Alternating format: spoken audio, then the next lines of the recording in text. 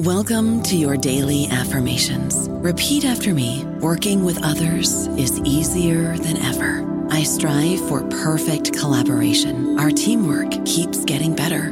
Yeah, affirmations are great, but Monday.com can really get you the teamwork you desire. Work together easily and share files, updates, data, and just about anything you want all in one platform. Affirm yes to start, or tap the banner to go to Monday.com. With the Lucky Land Slots, you can get lucky just about anywhere. This is your captain speaking. We've got clear runway and the weather's fine, but we're just going to circle up here a while and get lucky. No, nothing like that. It's just these cash prizes add up quick. So I suggest you sit back, keep your tray table upright, and start getting lucky.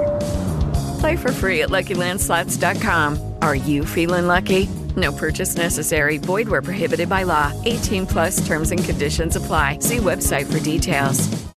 Hello, everybody. This is Marshall Poe. I'm the editor of the New Books Network, and I'd like to tell you that we have a new and improved website. It has 2 new features that we think you'll love. One of them is a vastly improved search engine, so that when you type in keywords, you'll get a bunch of episodes really quick. The other is the ability to create a listener account. And in that listener account, you can save episodes for later listening. So you can create a kind of listening list. We think these features are neat and we think you'll enjoy them. Please visit the site today.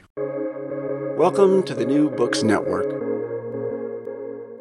Good afternoon, everyone. I'm Daniel Paris, a host of the New Books Network, and I'm delighted to have as my guest today Vadim Schneider, an assistant professor of Russian at UCLA, to discuss his newly published book, Russia's Capitalist Realism, Tolstoy, Dostoevsky, and Chekhov. The book just came out from Northwestern University Press. Vadim, thank you so much for being on the show. Thank you very much, Daniel. I'm delighted to be here. So your book is really at the intersection of 2 interests, which I think a lot of our listeners will appreciate. One understands and is familiar, even if one's not a Russian specialist, of the classics of Russian literature, Tolstoy, Dostoevsky, Chekhov, and their works. And then one thinks about the role of, say, economics and industrialization in the work of, say, Dickens or other writers of the 19th century. But one doesn't think too much about that intersection and the tensions in society that were being created by rapid economic development when one thinks of the Russian greats. And yet you do, and you illuminate that, frankly, those tensions are really quite widely present in this great literature. How did you come upon this topic, and why hasn't it been more broadly addressed earlier? I think that's a great place to start, and I think that this question could immediately take us in a number of different directions. To start with, how did I happen upon this? I think that I happened upon it in really a quite organic way, I would say. I was reading a lot of 19th century Russian literature in the course of my graduate courses. I was not intending at the time to even study 19th century Russian literature, but as one does, I was going through my coursework and just kind of re-encountering these works, in many cases things that I hadn't read for a long time myself. And for one reason or another, I think that there are some contextual kind of background factors here, among those that the 2008 financial crisis had just taken place, and questions about the economic conditions in which I was living, in which everyone around me was living, were on my mind. And at the same time, I was reading all of this 19th century Russian literature. And I think that attitude predisposed me to pay attention to things that come up again and again in these works, but things that are often not particularly extensively commented upon. One thing that I noticed immediately was that money is everywhere in these books. And it's not there as some kind of intangible, symbolic, or sort of eternal feature. These concerns with money are always kind of intensely localized to the particular things happening at a particular time, in a particular place, to particular members of society. And so I began to realize that there was a great deal that one could learn by thinking about what these authors were up to when talking about these things.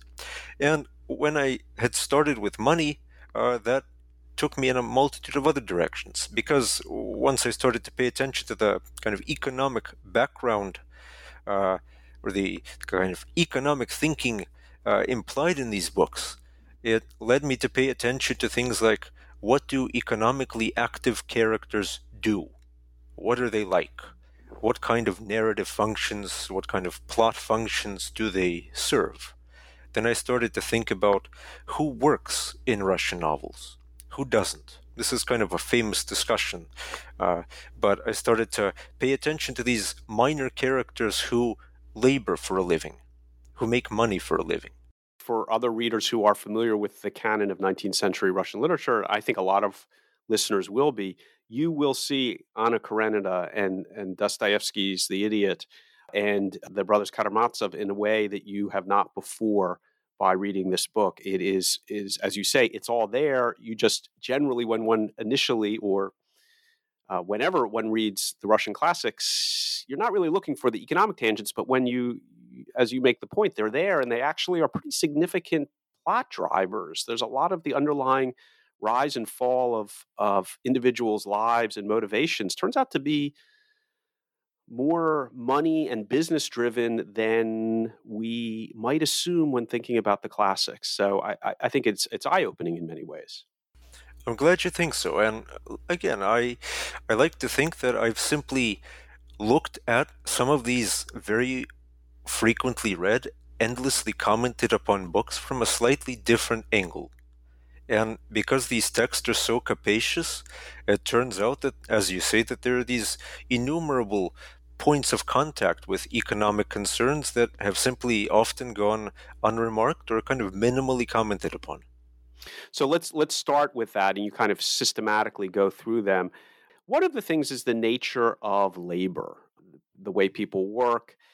It's often none of these writers of the great Russian writers, whether it's the big four or a number of minor Russian writers in the 19th century that you mentioned, none of them are particularly up to speed on forms of labor in a detailed sense. And they have these vague sense people make money in one way or another, but it's not really very clear. But there are descriptions, realist descriptions of early merchants and early factory labor in the books, which you think kind of stand out as Russia's first blush or brush with modern capitalism. And there's this tension in those descriptions as to what these authors know and don't know. It turns out these great Russian authors don't know a great deal about how a factory works, and they don't have to.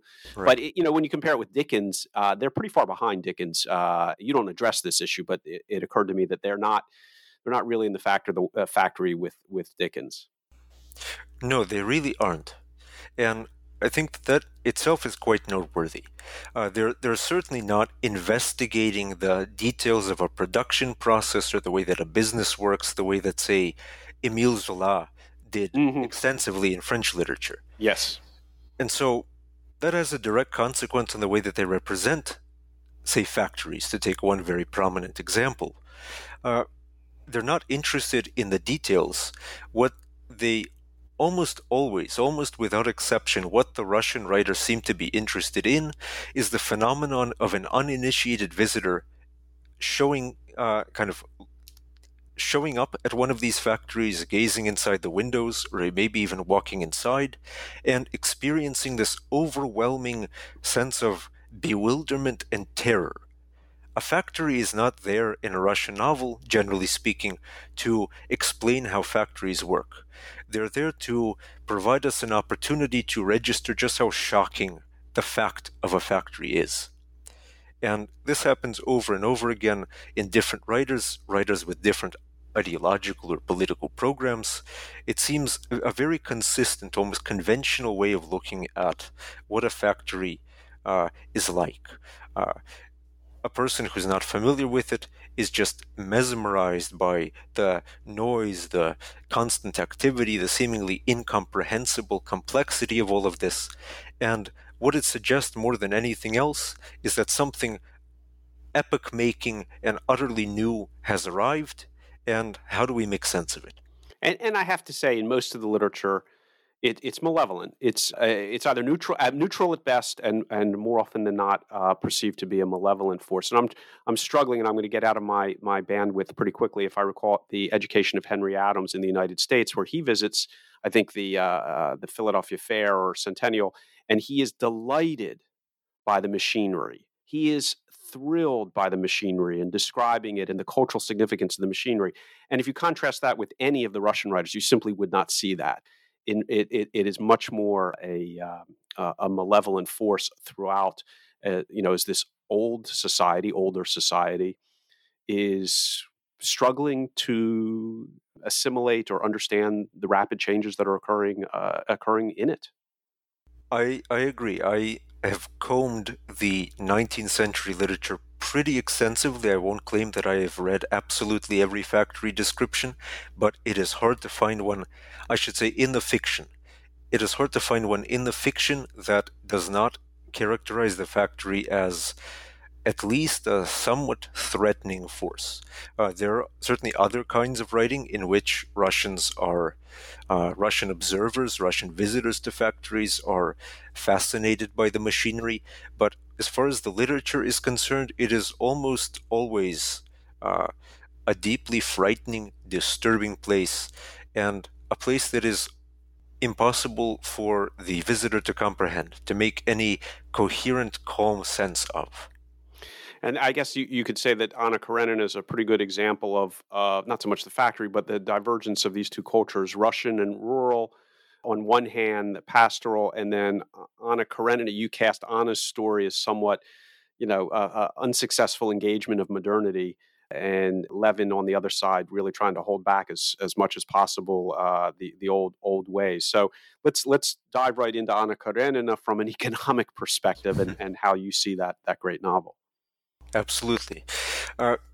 So, as readers of Tolstoy's great novel are likely to remember, or perhaps are likely to kind of begrudgingly acknowledge, much of that novel is concerned with things that seem remarkably far afield from Anna's love story, from her experiences with her family or with Vronsky, or for that matter, even with Levin's story of his involvement with Kitty, with the family they eventually have.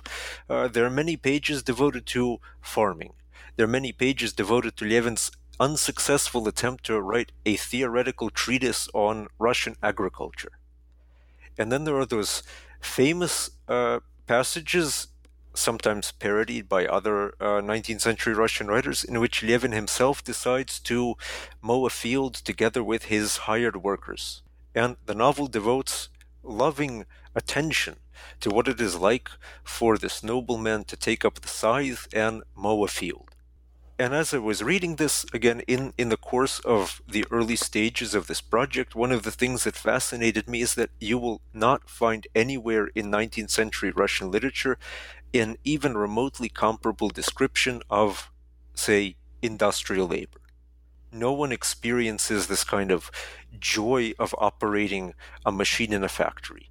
No narrator lavishes this kind of attention on the bodily sensations of any other kind of work. And it struck me that there is something really interesting going on in Tolstoy's description of agricultural labor. And that kind of was the starting point of my thinking about this novel from an economic point of view.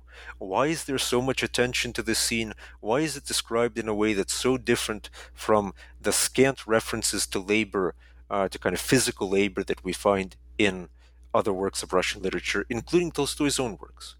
I don't know about you, but I'm very busy and I don't have a lot of time to cook. That's why I subscribe to Factor. Eating better is easy with Factor's delicious, ready-to-eat meals. Every fresh, never frozen meal is chef-crafted, dietitian approved, and ready to go in just 2 minutes. You'll have over 35 different options to choose from every week, including Calorie Smart, Protein Plus, and Keto. These are 2-minute meals. Factor meals are ready to eat and heat, so there's no prepping, cooking, or cleanup needed. They're flexible for your schedule, Get as much or as little as you need by choosing your meals every week. Factor is the perfect solution if you're looking for fast, premium options with no cooking required. Sign up and save. We've done the math, and this is important. Factor is less expensive than takeout, and every meal is dietitian approved to be nutritious and delicious. Head to factormeals.com/NBN50 and use code NBN50 to get 50% off. That's code NBN50 at factormeals.com/NBN50 to get 50% off. And then you are using the other part, Anna's story, where again there are moments of kind of brutal, I don't know if brutal, but striking modernity. The railroad is a metaphor for the disruption to Russian society of economic development, and maybe you read a little bit too much into that, but it's an awfully thought-provoking concept about that Tolstoy seems to be taking, that these interventions, modern interventions, aren't particularly desirable from his perspective, or certainly threatening in one form or another. Yeah, and I certainly accept that my argument about the Anna portions of the novel are likely to be controversial, and that's fine. I hope that this generates discussion. I hope that this encourages people to return to the novel and think about it in various ways. But in my view, Anna's experiences are to such an extent related to, kind of motivated by her connection to urban society, which is itself undergoing this transformation, commercialization, the way that the train seems to cut paths throughout her story. She travels so frequently on it. Some of her most intense experiences take place on the train. And it seems to me that in so many ways, not just in terms of their temperaments, in terms of their relationships to other people, but when Anna and Levin are contrasted in this novel, one of the ways in which that contrast is established is in terms of their relationship to this incipient industrial modernity, where Anna is much more thoroughly implicated in it than Levin is. I think your case is probably clearer, though I think many people would automatically agree, but case is clearer and kind of easier to see, maybe less controversial in Oblomov, with the juxtaposition of Stoltz and Oblomov. But for those who may be only familiar with the Big Four, give us contrast those two characters. One archetypal Russian character, not much for modern economic activity, and then the foreign representative of economic activity, who is all about modernity and efficiency. I am very fond of that novel, and I see the economic intervention in it, the contrast in it. Oblomov is, I think, one of the clearest illustrations of this distinction. And I don't talk about Oblomov so much, in part because other scholars have already done an excellent job of discussing that novel in these terms.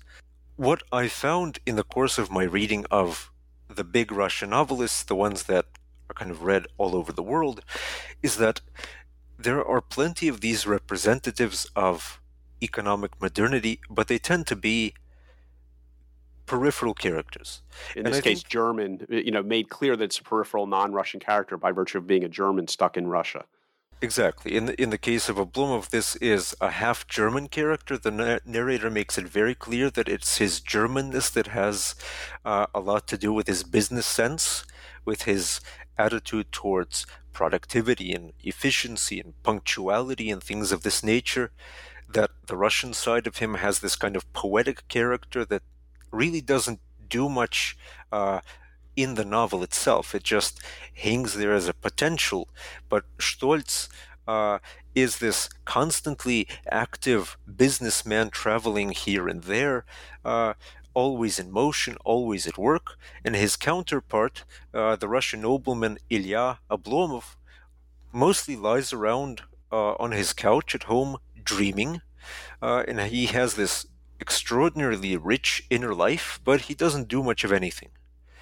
And we find this a similar kind of pattern repeated in many of the other novels as well. So if that juxtaposition, which is you're putting into unfairly to Levin and Anna Karenina. That is because Levin is quite active, but it's very, very clear and again, it's worth pointing out the author, Ivan Goncharov, for Oblomov. Where it's less clear and really interesting and very messy is in the works of Dostoevsky. And you highlight in one of his great novels, The Idiot, the role of merchants and money coming and going, and the tensions that creates, and the storylines. But then you look, a casual reader will just say, well, money, whatever. But you're systematically linking it and seeing, Dostoevsky's writing at a time he's under money pressures all the time. Russia is changing at that period, and there's a lot of uncertainty, and it's reflected in the works of Dostoevsky. And of course, one of the great characters, Prince Mishkin in The Idiot. It's worth kind of highlighting, I think, for readers of that novel, where you see the economic connections.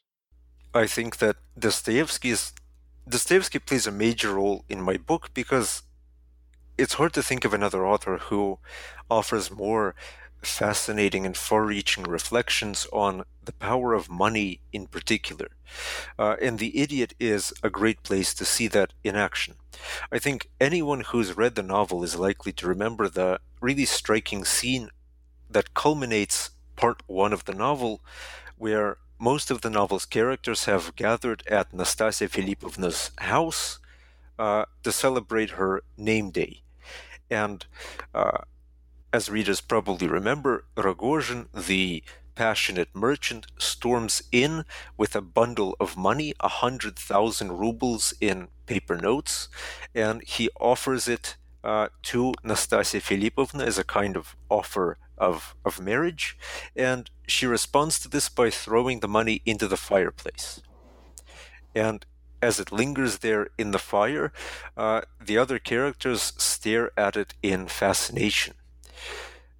And for me, this bundle of money that, for some kind of remarkable reason, doesn't burn in the fireplace. It ends up getting pulled out of there and gets passed around among several of the novel's major characters over the course of the next few hundred pages. This bundle of money, for me, becomes kind of a convenient focal point for talking about some of the different ways that Dostoevsky imagines money in that novel. And as you said at the beginning of this interview, when we're talking about Dostoevsky's representation of money, we're not dealing with somebody who has a sophisticated understanding of modern economics. And that's not what I'm interested in learning in Dostoevsky. What I think is fascinating is the way that he perceives or imagines certain transformations happening in society and turns those into fiction, turns those into plots of novels. And so what we see in Dostoevsky more clearly, I think, than anywhere else is this distinction of different kinds of money that are linked to different kinds of money-making people and money-making activities. In Dostoevsky, you have these merchant characters. Rogozhin is the most prominent example, but there are several others who are, of course, involved in money making activities, but their life is not defined by the kind of constant motion and constant activity that characterizes individuals like Stolz in Oblomov, or a number of these kind of minor figures in Dostoevsky's works. Instead of that, they seem to exemplify some older way in which money fit into Russian culture, a way that was not so disruptive, that didn't seem to destabilize the other social categories, the other systems of value that existed in Russian society. Merchants are separate from everyone else. They're immobile. Their money doesn't do very much in the novels. That is to say, of course, it's present in the scene in this extraordinarily dramatic, psychologically intense fashion, but in terms of holding other characters in its sort of intangible power, it's very different from the money that these peripheral capitalist characters put into motion. Rogozhin's money is striking in its psychological effects, but it's pretty limited in its narrative effects. And the point that you make is that, money, as in many other great novelists who aren't really focused on money just shows up sometimes.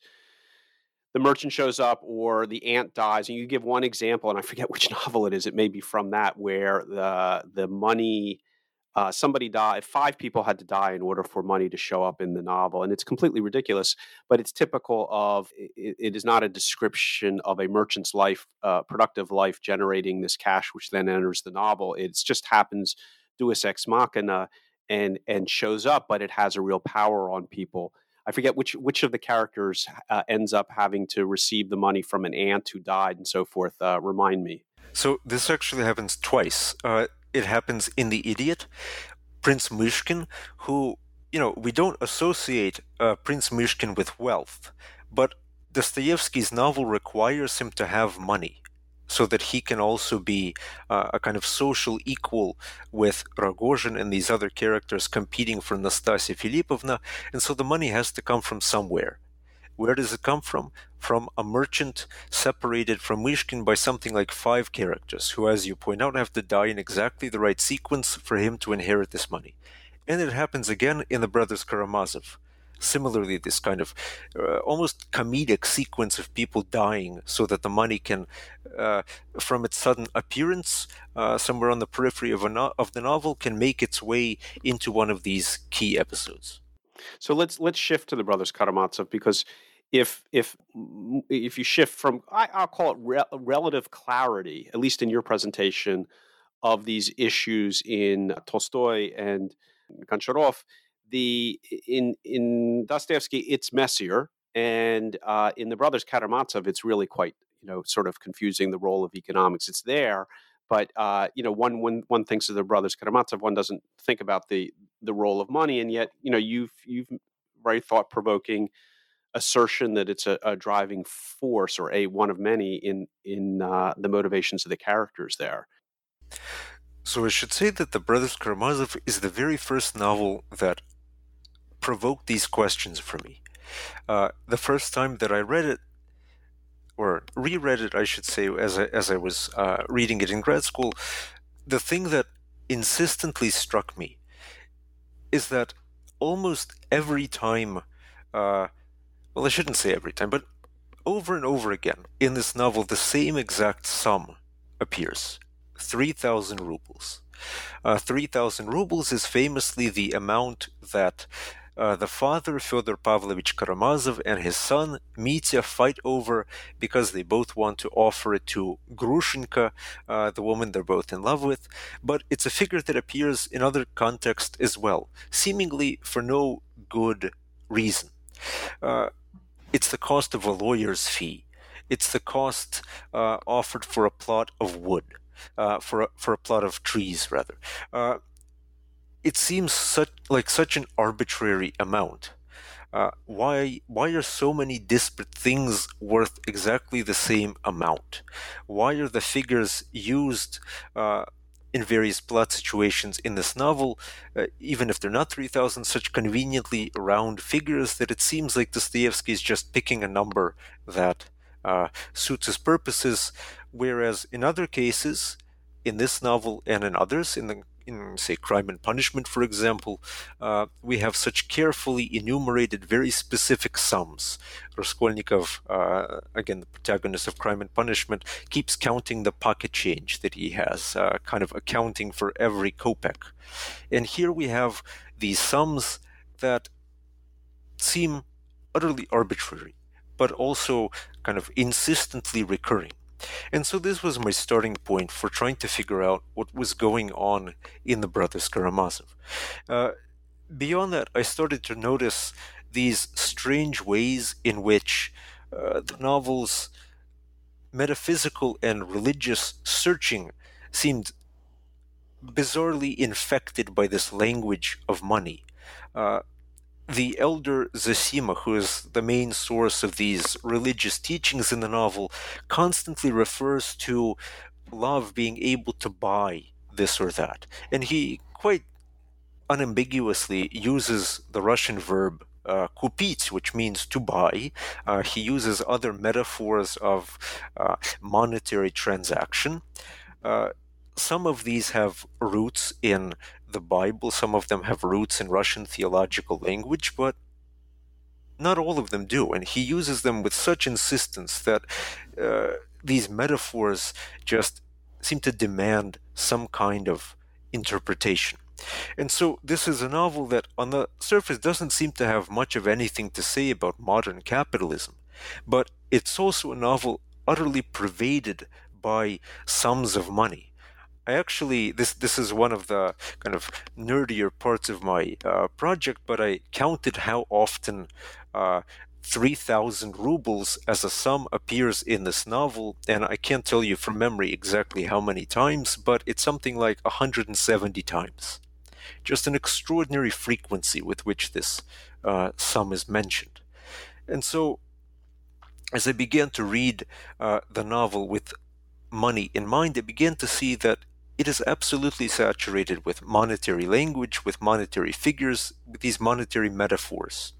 And then I began to realize that even if we find ourselves in this novel in kind of a peripheral backwoods location, a small provincial town where there aren't factories, there aren't businesses, we are still in a world in which everything seems to have a price. It's a really unique take, I would say, on all of the greats, but specifically on Dostoevsky, just a different perspective. I think as you move towards the end of the book and you come upon Chekhov, it becomes easier to see these things. Chekhov is writing a couple decades later, and Russian capitalism, for better or for worse, has moved forward or backward, depending on your view, I suppose, if you're Levin. And it's clear in these short stories. To me, it's clear in his stories the role of economic relations taking up an increasing percentage, I will call it, of mind space or shelf space of the literature. It is because, now that you can see the trajectory starting early in the 19th century, but by the end of the century, it's pretty apparent, at least it seems to me, in Chekhov's work that, it's a society being tossed around by changing economic relations. I wanted to end with Chekhov for precisely that reason, because so much of what is latent in the earlier work, so much of what these authors are trying to grapple with, but which is still kind of on the horizon, all of these changes for which there is kind of limited evidence on the ground, but there is a great deal of anticipatory anxiety around this limited evidence, all of this becomes much more concretely a part of daily life in the time in which Chekhov is writing, in kind of the very end, the later 1880s to about 1900. But at the same time, as Chekhov deals with these things much more directly, inasmuch as his protagonists are often factory owners or business owners for whom this stuff is a matter of daily life rather than these kind of nightmarish anticipations as they are for characters in Tolstoy and Dostoevsky often.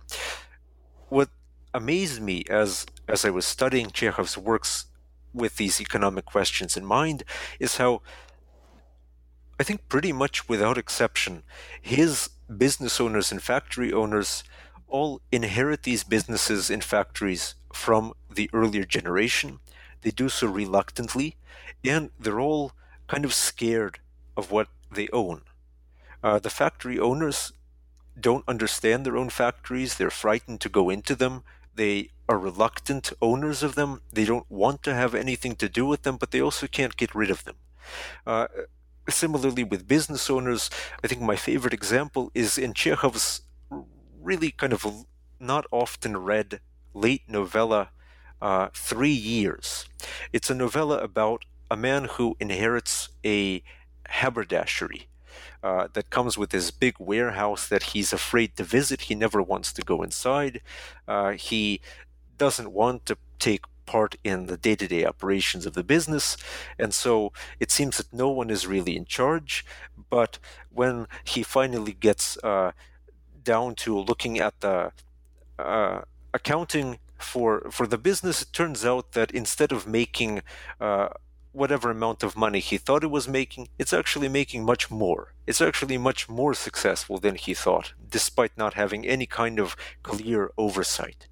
And so what strikes me in Chekhov is that the business owners themselves find that these businesses are mysterious, frightening entities. There seems to be no kind of rational connection between human agency and what these factories and businesses do. They've taken on an almost kind of natural quality. So, providing a completely new view of 19th century Russian literature, I want to, as we kind of wrap up, take it to the present, believe it or not, because the 20th century from the Soviet period is a period of kind of enforced economic literature. We get to read Cement and Kak Zakalyalis Stal and other charming works of 20th century Soviet economic literature, which interesting in its own way. But I wonder if you've given thought to, or if anyone has observed, that the economic disruption is also an element of contemporary Russian literature. And I'm surprising you with this question, so if you don't have to answer it. But Russia today is still facing some of the same economic challenges. Its integration to the global economic system, haves and have-nots, a rapidly changing economic environment between production and services, issues of the environment that Levin would still appreciate, that whether there's still the same underlying tension in contemporary Russian literature, or is that the next book? I think that's a fascinating question, and there is more than enough to think about here for the next book. I think that it is striking to think how, when we think about Russia's economic history over the past 160 years or so, it always seems to be the case that Russia is undergoing some kind of transformation, some kind of transition, some kind of collision with these global economic forces. And once again, indeed, as you say, Russia seems to be in the process of what we often talk about as a transition to capitalism. Once again, capitalism seems to be kind of a relatively new presence in Russian economic life. Vadim, what are you working on now? And is there a follow-on project associated with this? I'm working on a number of different things right now and trying to figure out what to focus on in the next book. There are certain characters that emerge at the end of this narrative that I think point the way potentially to other books. For example, one of the characters who emerges at the end of this book, who marks the transition from this phase when capitalism is scary and barely comprehensible to something that is a presence in daily life, a matter of workers' political concern and things like this, is Maxim Gorky, who of course becomes an icon of socialist realism later on. But in this early stage, when he fits into this late 19th century, early 20th century milieu, I think that he marks a very interesting transition from these writers that I focus on in the book to this new generation of people who are much more personally acquainted with, in this case, industrial labor. And so look at it from the inside and offer a completely different perspective on it. To give you a very brief example of another character I'm working on right now, who comes up in the book as well, a minor writer by modern standards, but an extremely prolific one in the 19th century, Pyotr Babarykin. His work is almost completely forgotten because the Soviets are not particularly fond of him and don't support one of those lavish collected works as they do with Tolstoy, Chekhov, and others. But he was a writer who was almost uniquely fascinated by capitalism. And he wrote about it in a completely different way from all of these other writers. He's one of the few for whom what is happening is not just scary, but remarkable and fascinating in a way that seems to point the way to utterly unprecedented new possibilities. And so I think that he offers a path into 19th century Russian literature that would be profoundly different from the narratives that we're used to reading about. Well, I look forward to having you back on the show to discuss Bobrovkin or Gorky and this economic take on the classics of Russian literature. The book is Russia's Capitalist Realism, Tolstoy, Dostoevsky, and Chekhov by Vadim Schneider. Vadim, thank you so much for being on the show. Thank you very much. I look forward to our next conversation.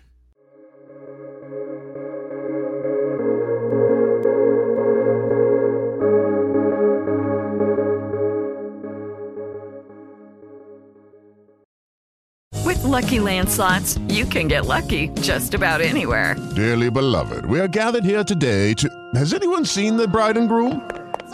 Sorry, we're here. We were getting lucky in the limo and we lost track of time. No, Lucky Land Casino, with cash prizes that add up quicker than a guest registry. In that case, I pronounce you lucky. Play for free at LuckyLandSlots.com. Daily bonuses are waiting. No purchase necessary. Void where prohibited by law. 18+. Terms and conditions apply. See website for details.